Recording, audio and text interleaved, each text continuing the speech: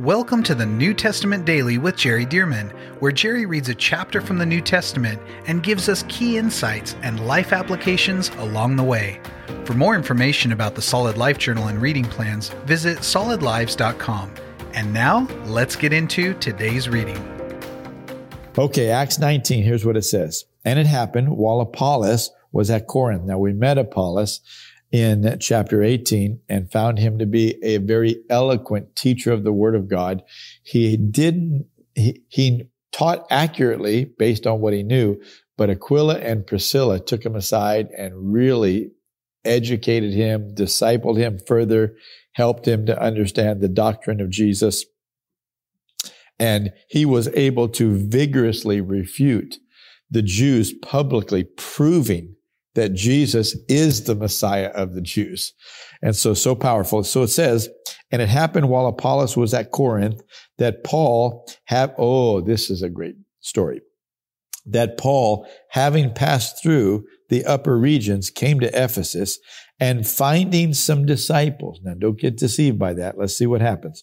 And finding some disciples, he said to them, did you receive the Holy Spirit when you believed?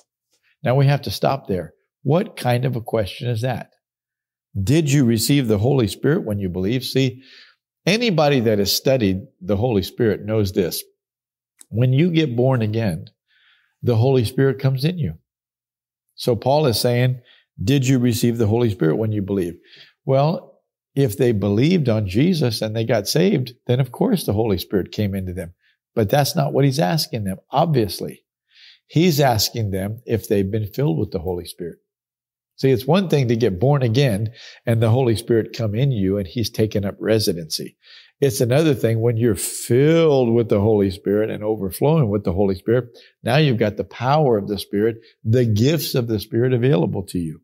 And Paul's asking them, really, have you been baptized with the Spirit? Have you been filled with the Spirit? Like Acts chapter 2, like Acts chapter 10. And like what we're going to see right here, Acts chapter 19. So it says here, did you receive the Holy Spirit when you believed? So they said to him, we have not so much as heard whether there is a Holy Spirit. And that puzzled Paul. So he said, into what then were you baptized? So they said, into John's baptism. See, they'd been baptized into John the Baptist's baptism, hadn't heard about Jesus. Hadn't heard about the Holy Spirit.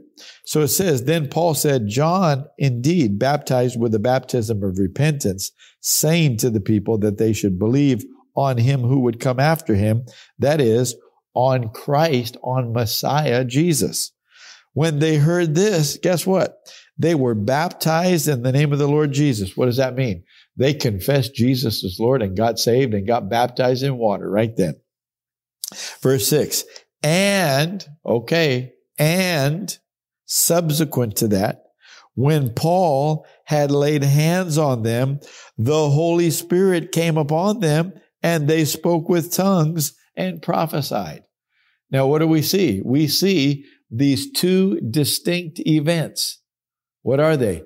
You get born again, and because you've made Jesus Lord and you're born again, we baptize you in water, in the name of the Father, the Son, and the Holy Spirit. But after he did that, now Paul lays hands on them to receive the Holy Spirit, and the Holy Spirit came upon them, and they spoke with tongues and prophesied.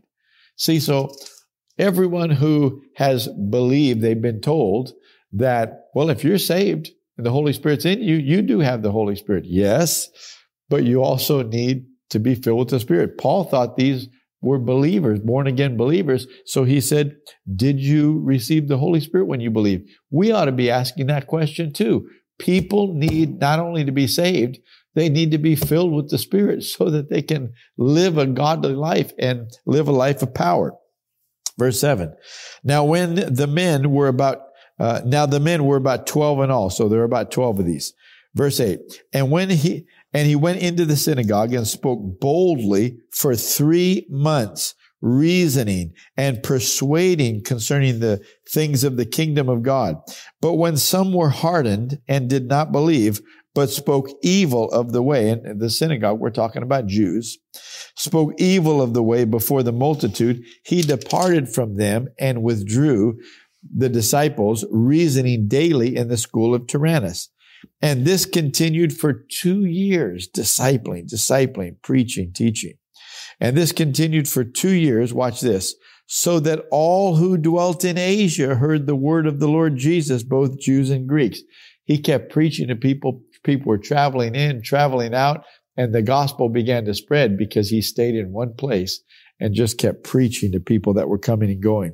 Verse 11, now God, I love this, now God worked unusual miracles by the hands of Paul, so that even handkerchiefs or aprons were brought from his body to the sick, and the diseases left them, and the evil spirits went out of them. So handkerchiefs, aprons, cloths, they would have them on Paul's body, and then they would take them, and they could travel for many miles and go to somebody who's sick and lay these things on sick people, and they would be healed.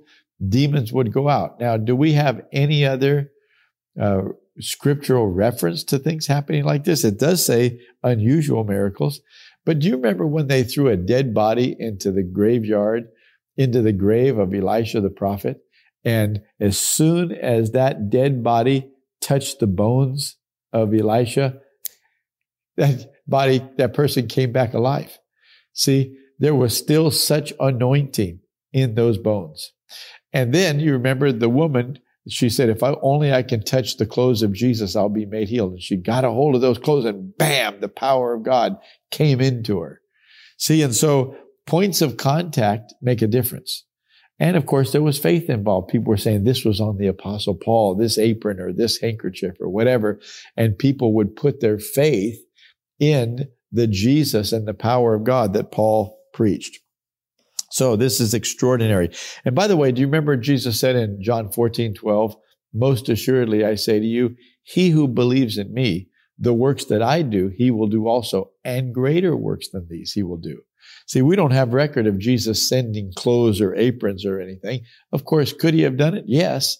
But Jesus said, greater works than these will they do, because I go to my Father.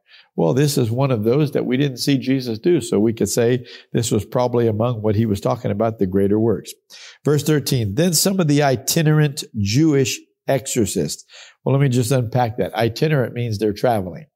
Some of the itinerant Jewish exorcists. In other words, their profession, so to speak, as Jews, is to exorcise demons out of people without being born again. This is without Jesus. This is just Jewish, right? Then some of the itinerant Jewish exorcists took it upon themselves to call the name of the Lord Jesus over those who had evil spirits, saying, we exorcise you by the Jesus whom Paul preaches. So they don't really know Jesus. They don't really know Paul, but they know what Paul preaches. They say, we exorcise you by the Jesus whom Paul preaches. In other words, it works for Paul. Let's try it. But they're not born again. Verse 14. Also, there were 7 sons of Sceva, a Jewish chief priest. So Sceva was a Jewish chief priest who had 7 sons. And it says, who did so? So these 7 sons were trying to do this.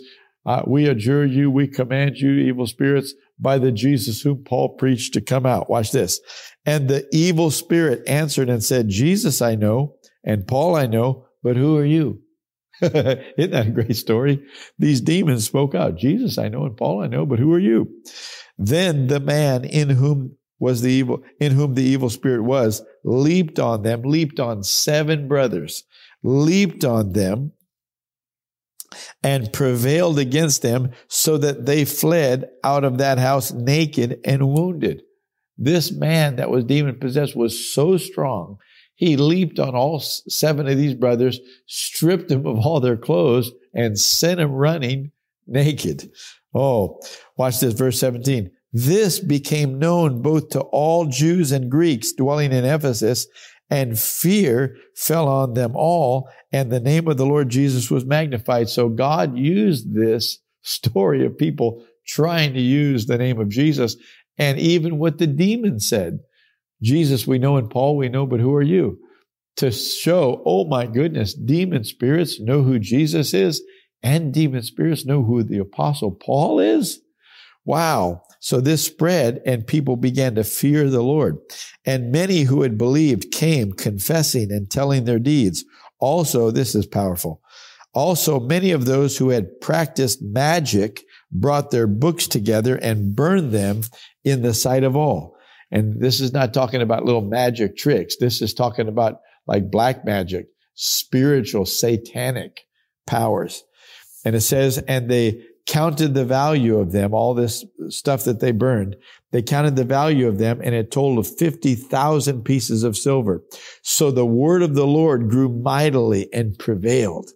When these things were accomplished, Paul purposed in the Spirit, when he passed through Macedonia and Achaia, to go to Jerusalem, saying, after I have been there, I must also see Rome. So it seems clear that Paul knew from the Lord that he was going to be arrested and he was going to eventually be taken to Rome and even to preach to the emperor of the Roman Empire.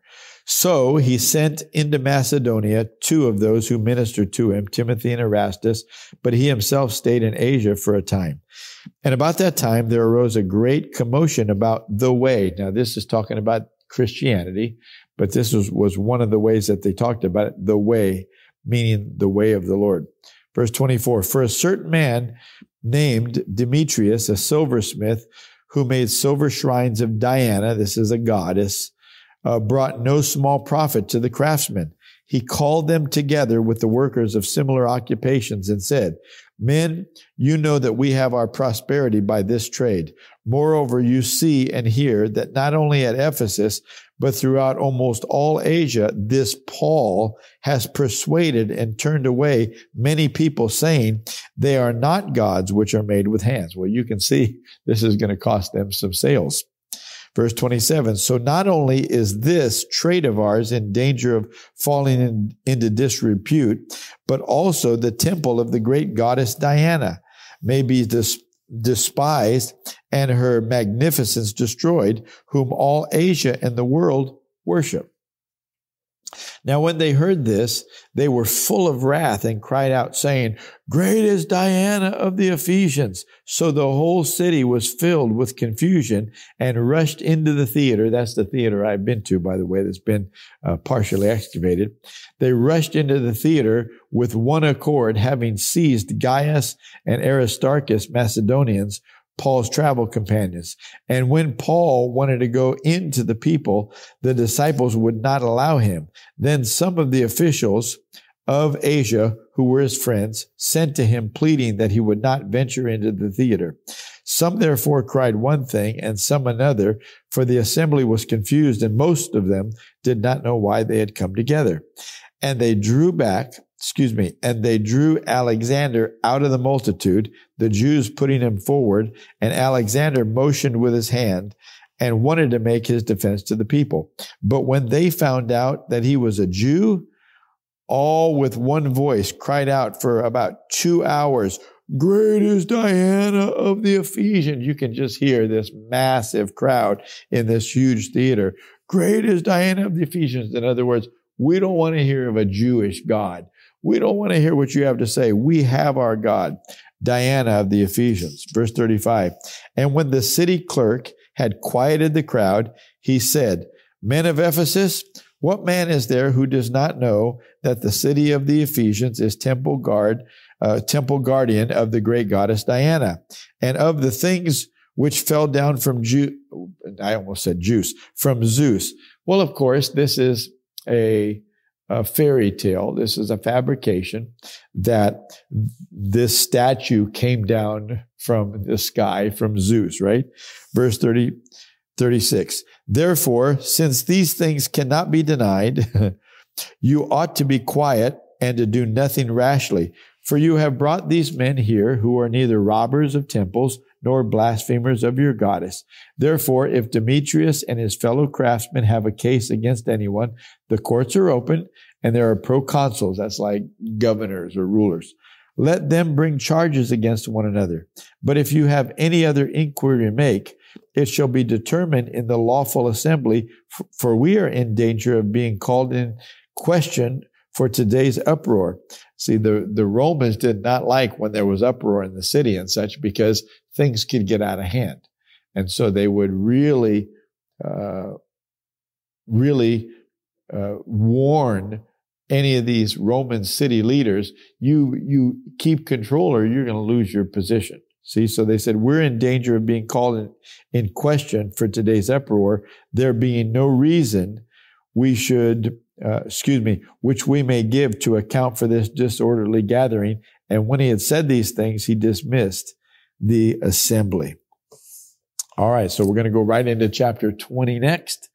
But we're just watching the Apostle Paul go through many tribulations, trying to do his best to preach the gospel. I'll see you tomorrow for chapter 20. Thank you for joining us for the New Testament Daily with Jerry Dirmann. And thank you to those of you who have partnered with Solid Lives to help get this daily podcast and other resources like it to thousands of people around the world. If you would like to partner with Solid Lives, visit solidlives.com/give. To find out more about the ministry of Solid Lives, how you can be a part of this church planting and disciple-making movement, or for more great teachings and resources by Jerry, visit solidlives.com.